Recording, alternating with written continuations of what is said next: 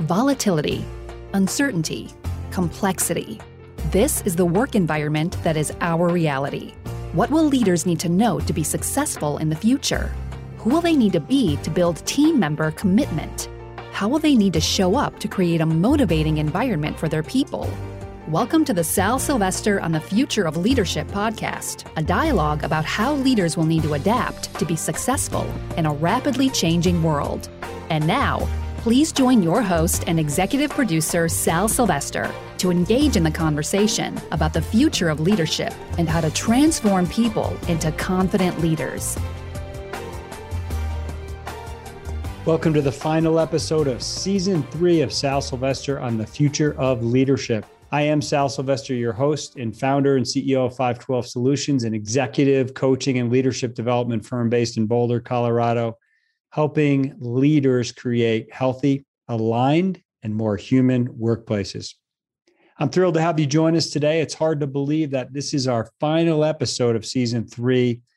We started the season back in October of 2020.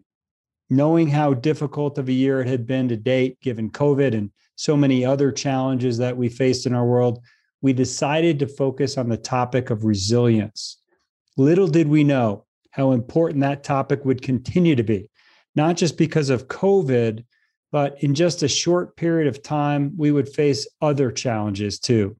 A divisive political environment, the storming of the Capitol in January, the racially motivated shootings in Atlanta in March, and then here in my hometown of Boulder, Colorado, at a local King Soopers that I know all too well, the mass shootings that resulted in the unnecessary deaths of 10 members of our community, including a courageous law enforcement officer who was very well known in our community. As we wrap up this season, I thought it would be helpful to bring us back to some of the insights shared throughout the season and during this very difficult time period in our human history. Please keep in mind that part of what we hope to do through this podcast is to provide tools and frameworks to prepare you for the future of leadership.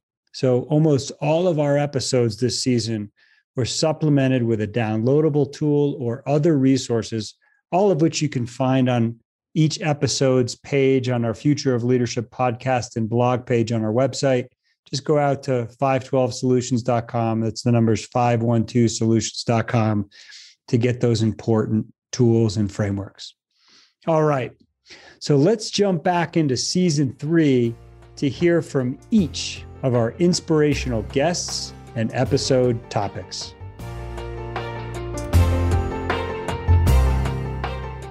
We opened Season 3 with an interview with Dr. David J. Palmiter, a full professor of psychology at Marywood University, fellow of the American Psychological Association, and board-certified clinical psychologist with over 30 years of private practice experience. During this interview, Dr. David Palmiter shared strategies on how to develop resilience in yourself and others, both inside and outside of the workplace. Here are some of the highlights. Cumulative stress, as well as our pre-existing vulnerabilities, seem to be significantly taxing our mental health. Many people don't know this, but the Census Bureau has been doing a survey every couple of weeks of the nation's mental health. And this morning, I just crunched the numbers from the most recent edition, which was from first 2 weeks in September. And what they found is that 52% of Americans report feeling down, depressed, or hopeless at least several days a week. That's a sample of over 200 million adults. Likewise, they asked how many frequency of feeling nervous, anxious, or on edge. And 63% of adults said they feel that way at least several days a week. If you bump it up a little bit and say how many feel each of those things more than half the time, 21% the depression, 1 in 5, and 30% the anxiety, 1 out of 3. So it's now normative to have significant experiences of depression and anxiety. And you probably know this data. Depression is the number one cause of workplace absenteeism, according to the National Institute of Mental Health, and costs businesses each year about $44 billion. Wow. So when you add the factors of burnout, morale, bullying at the workplace, and the COVID stress, it's just a mighty, mighty burden. I wonder if the etymology of COVID-19 is to get one's teeth kicked in. And so when people walk around declaring, oh, everything's awesome, it's nothing but greatness, I wonder, either what they're selling or what kind of insecurity they might have, because all of us have some degree of loss these days. And being authentic with that is important. And at the same time, I can't help to notice a sense of sadness or loss. So you just started telling us this, but how do we go about taking time to do that grieving? Well, it's important not to conflate depression with grief, because they can feel the same, but they're very different. Depression involves an internal enemy. I like Stephen King's line, ghosts are real, monsters are real too. They live inside us, and sometimes they win. So depression is like an internal enemy. It's a lying liar that distorts truth. Depression needs no time from us. Actually, when I work with clients through cognitive behavioral therapy on caging their internal depression, it's all about, disempowering it, because it's based on things that aren't true. Grief, however, represents true loss. And that has to get dealt with differently. That needs to be authentically experienced. Yeah. We have so much data on this. If we don't experience it legitimately, we become at risk for complicated grief, where time stops and you just become trapped in this suffering. So one way to do this is to create stillness. Try a couple times a week, even if it's for 10 minutes.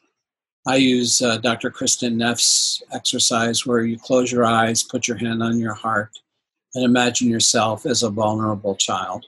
And then pull to mind what you're feeling, what losses you have. If it's self-compassionate, you're not doing things in your head like, oh, well, but I haven't, no one's died, or I still have my job. You're not mitigating your loss with that kind of hostile comparison. What you're doing is just authentically owning what your loss is.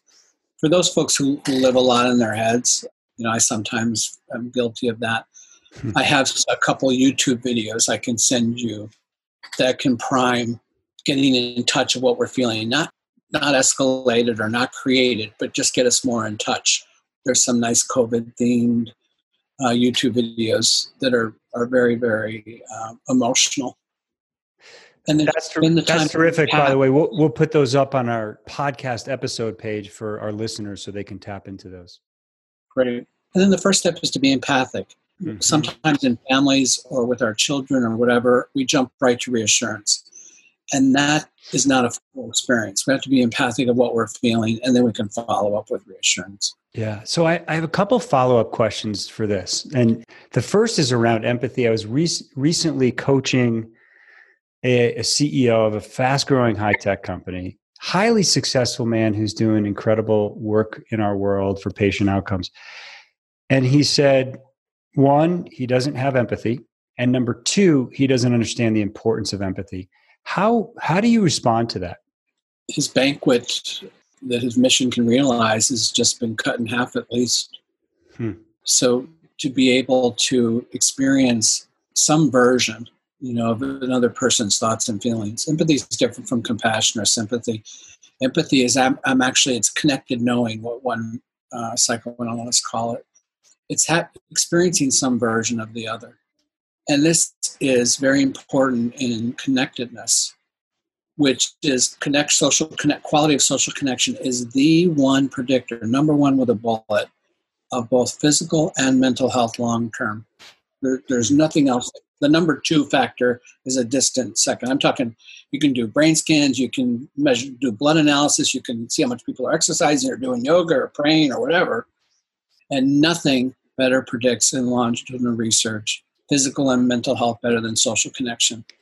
Try having social connection of a high quality without empathy. Good luck.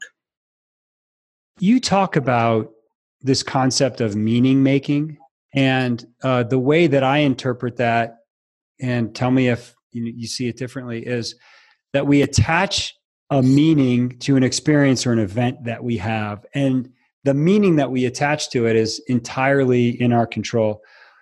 So maybe there's a loss of a job, as an example, and someone attaches meaning of I'm not good enough or hopelessness, or but someone else might attach this different meaning, like, hey, there's an opportunity here for me to move into a different aspect of my career. How do you see the concept of meaning making, and why is that important? So it starts with how we think about what resilience means. Mm-hmm. In one facet of the literature, resilience is getting on the other side, surviving it. But another facet I think is better. It's the one I align my scholarship up with. And that is true resilience. You arrive on the other side of the stress stronger, wiser, better. And so the question becomes, what can we do that's under our control? Because some things are temperamental or outside of our control. What can we do under our control that will promote post-traumatic growth? So the hit makes us stronger, wiser, better. So I have a little statue in my office. I work with all my clients. The idea is that our pain is a dragon guarding treasure. We have to experience a dragon first. There's no getting around it. We have to have we don't like that. We don't like to suffer. You know, if I was around when they were writing the Constitution, I wouldn't say put in pursuit of happiness. I'd say put in pursuit of high road living, because knowing how to suffer wisely is such a key part of any high road life or any realized mission. And so we have to know how to experience the dragon's claws. If it doesn't kill us or trap us, it flies away. And the treasure is at least equal to the dose of pain.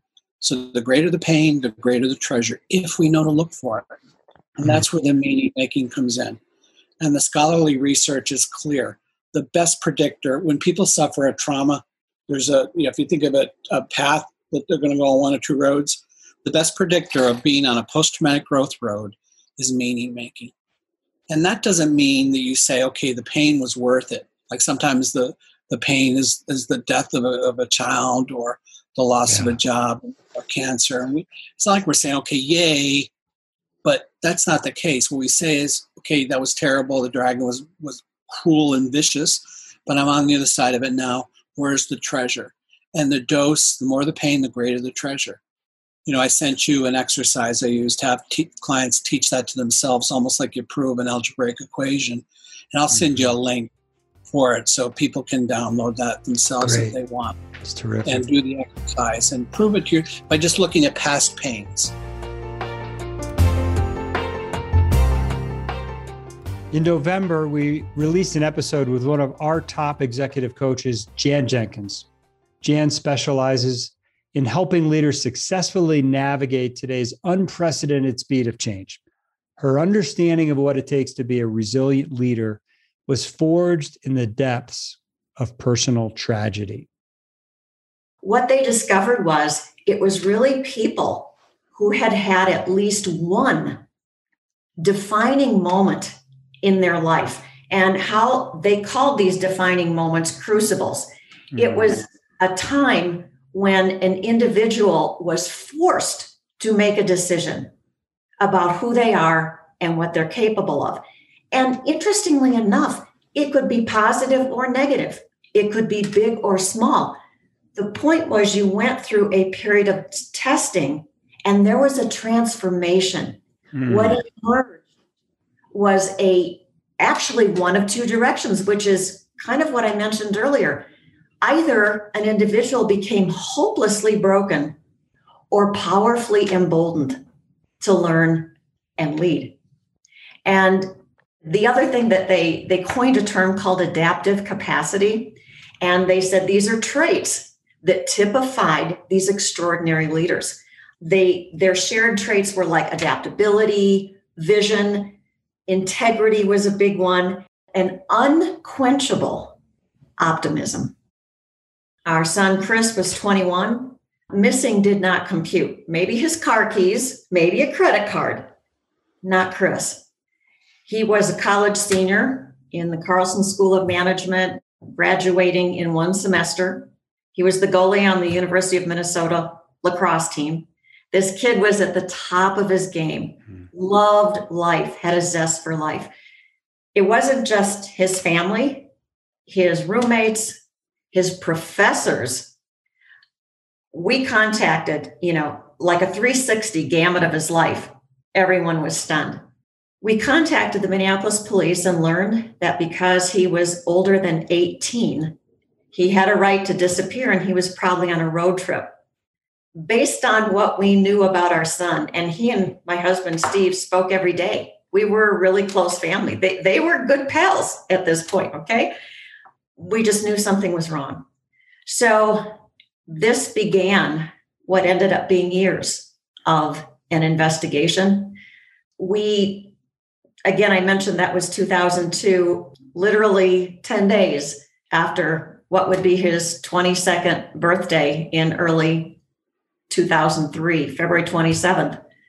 His body was found in the Mississippi River between the University of Minnesota campus and Minneapolis. How did you guys stay so strong? Yeah. How did you do what you did? And I had to sit back and really think about that. And I came up with 5 different points that I put in a book. I wrote a book about this entire situation, Footprints of Courage. And it isn't just about our family's footprints. Hundreds of people stepped forward to help. There was support coming in electronically around the world within a couple of days. One thing I would encourage leaders to do is when you're in any crisis or tough situation, gather your support networks around you. Get as much support as you need and encourage your people to do the same thing. So these 5 points, basically the first one was belief. What did we believe? And in this situation, we had an unwavering belief in our son, Chris. We knew who he was. We would never leave one of our own behind. The second point was purpose. Our why, Sal, it was rock solid, laser focused. Find Chris. The third one was basically a decision. And that decision is courage. Having courage to make the decisions, take the actions that you need to take. The fourth step is commitment. And commitment is really about staying the course, going the distance, regardless of circumstances. I can remember I was asked by the media all the time, didn't you ever want to give up? Well, I didn't want to give up. I did get tired. I did feel hopeless. And what I did, Sal, more than once is I got a bunch of pictures of Chris. I lined them up along the mantle. And I took one look in his eyes, and I was back on track in a New York second. The fifth point is resilience, that ability to persevere through adversity. One definition that I really think is interesting in terms of resilience is it's what shapes us. Yeah. It makes us who we are, the broken and the new growth. The character lines, if you will, of being alive. Terry Farnsworth, an incredible leader and Vice President of Human Resources for Renewable Energy Systems, the world's largest independent renewable energy company that has been at the forefront of renewable energy for 35 years. Terry joined us in December of 2020. Terry's got over 30 years in the field of human resources with experiences in a number of global organizations, including Baxter and Aero Electronics and others. In this episode, Terry shared how connection, community, and the employee journey are all keys to enabling your team to bounce back and emerge stronger. So I'll tell you one of the keys, I think, as we think about life today, again, personal or professional, is asking for help or even accepting help from individuals isn't showing weakness. You can't go on this road on your own and still think about being as successful as you can be. It's the people that help you in that journey that are going to be a significant element to ensuring that you can achieve all that you can. And I'm very lucky. I know that you are as well, Sal. We have some wonderful support systems around us. And it takes time to build that. And it also takes being someone who's willing to share intimate elements of their lives, whether that's good or bad, showing the things that aren't always going particularly well and being honest about that along the way. That vulnerability is really important. Some leaders really believe they have to be on point. They have to have the right messaging. They have to show up in a certain way. And I'll tell you, I think leadership is messy. We don't have all of the answers. I mean, goodness, rarely do we have all of the answers that are given to us. And isn't that why we're in these jobs, to help bring that clarity along the way? But again, don't go it alone, because the more feedback that you have from your team, the more successful you're going to be in being able to deliver on a vision or a mission. How are you building, or what strategies have you seen or using to build resilience within your organizations? Sure. Well, I'll tell you one of the things that I'll focus on first is, and again, I know that there's a leadership component to what we want to talk about, and it's a reminder to leaders that you're in your positions because you've done something wonderful to be able to achieve a certain level of success. But the moment that you step into those leadership roles, it's no longer about you. It's absolutely about the teams that you have and the individuals that you're pulling up through the organization. Your success is absolutely dependent upon them achieving greatness, and you are a critical element to that. In December, we also launched a podcast that summarized some research we learned from our top 20 clients and how they were addressing the challenges of remote working and the strategies they're using to build resilience in their organizations. Here are a couple of highlights. We're seeing more humanity come out. And here's what I mean by that. In some really interesting ways, we've all been invited into each other's into each other's homes, like where our home offices, and we're getting a sense of where people are outside of work. And I think this has really lessened the corporate veil, if you will, like the title and the corner office. We're getting to see people in a whole new light. I've had more conversations with CEOs' kids that have walked in on coaching sessions, or seen cats and dogs and met other family members. I think there's something here that is meaningful that I hope we can take forward beyond where we are today.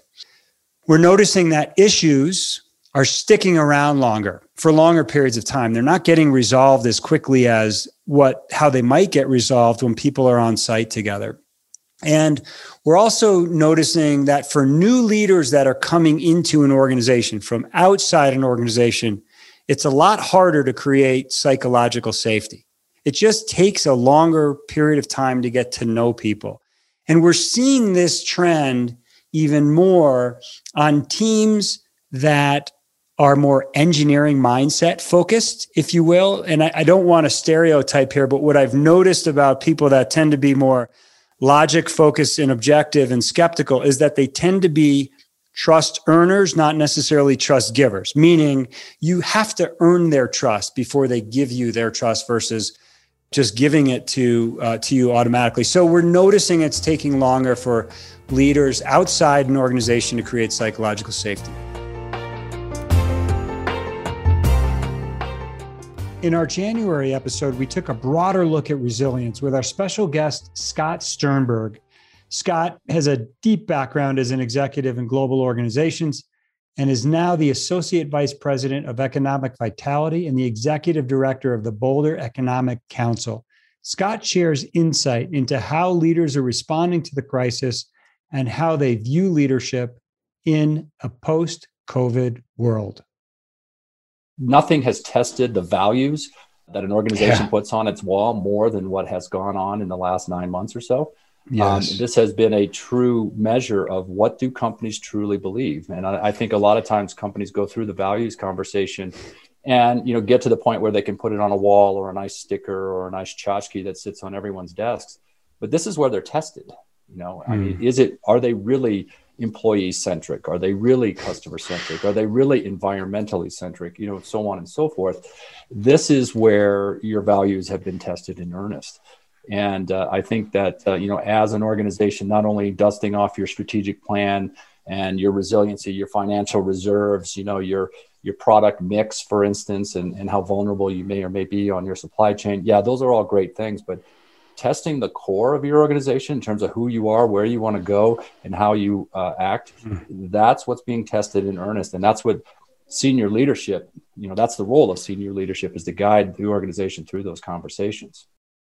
Another trend that we're certainly seeing is this, you could call it deglobalization towards a more local perspective. And so, large organizations are trying to mitigate their supply chains and ensure that they're creating resilience around, their supply chains and their critical paths as they flow both talent and products and services in and out of their organizations. But certainly all of us on a personal level are looking more locally. And I think, given the circumstances now, what's going around the country in terms of the restrictions that are being implemented, certainly not at the federal level, and in some cases broadly at the state level, but the public health guidance is being issued at the county level, and in some cases at municipal levels. And so being tied into a local chamber of commerce, for instance, or a local business group, really can allow you to get access to actionable and single point or single authoritative information in terms of what the public health restrictions are. Because if you can only operate at 50, 25, 10% occupancy rate as a bar or restaurant, you need to know how to manage that going forward. And that often is a moving target that's only going to come from, that local information chain.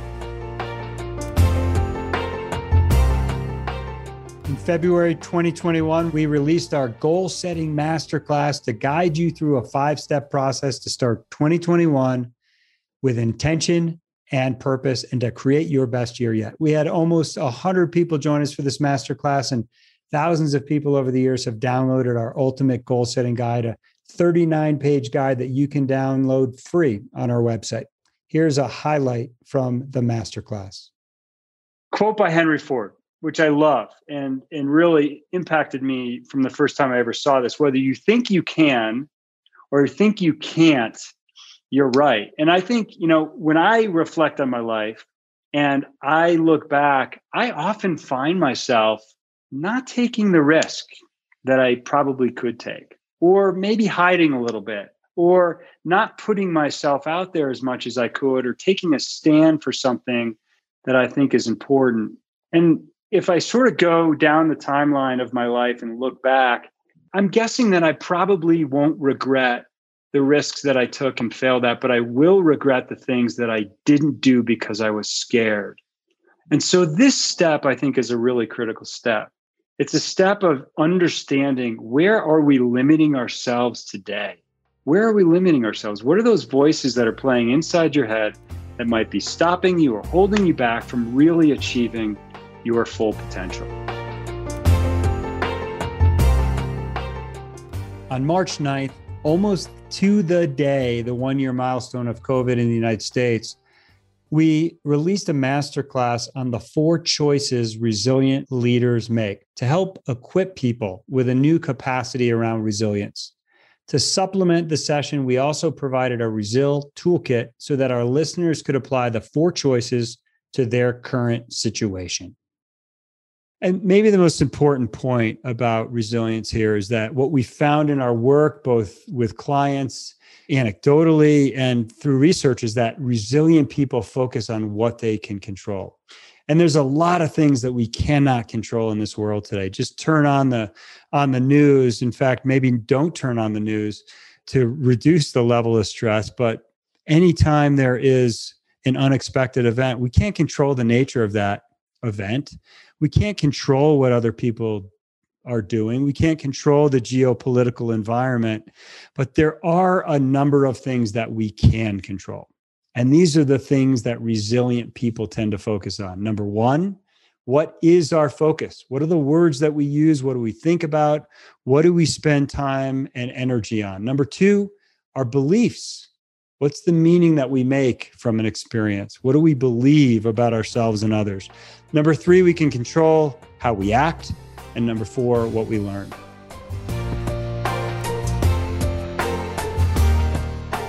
Thank you for joining me today and during all of season 3. Please take a moment to provide a rating on Apple Podcasts or wherever you're tuning in. That's always helpful, and I'm very grateful for you in doing that. We will be back with season 4 later this spring with more amazing people, more amazing content, and tools to help you create an aligned, healthy, and more human workplace.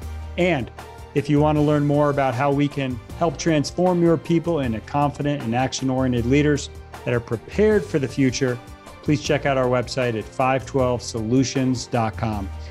And as a reminder, don't forget to check out all of the free downloads and toolkits and frameworks that we offered this season. You can find those in our episode session notes on our website at 512solutions.com. Just check out our Future of Leadership blog and podcast page. I look forward to reconnecting soon. I'm out.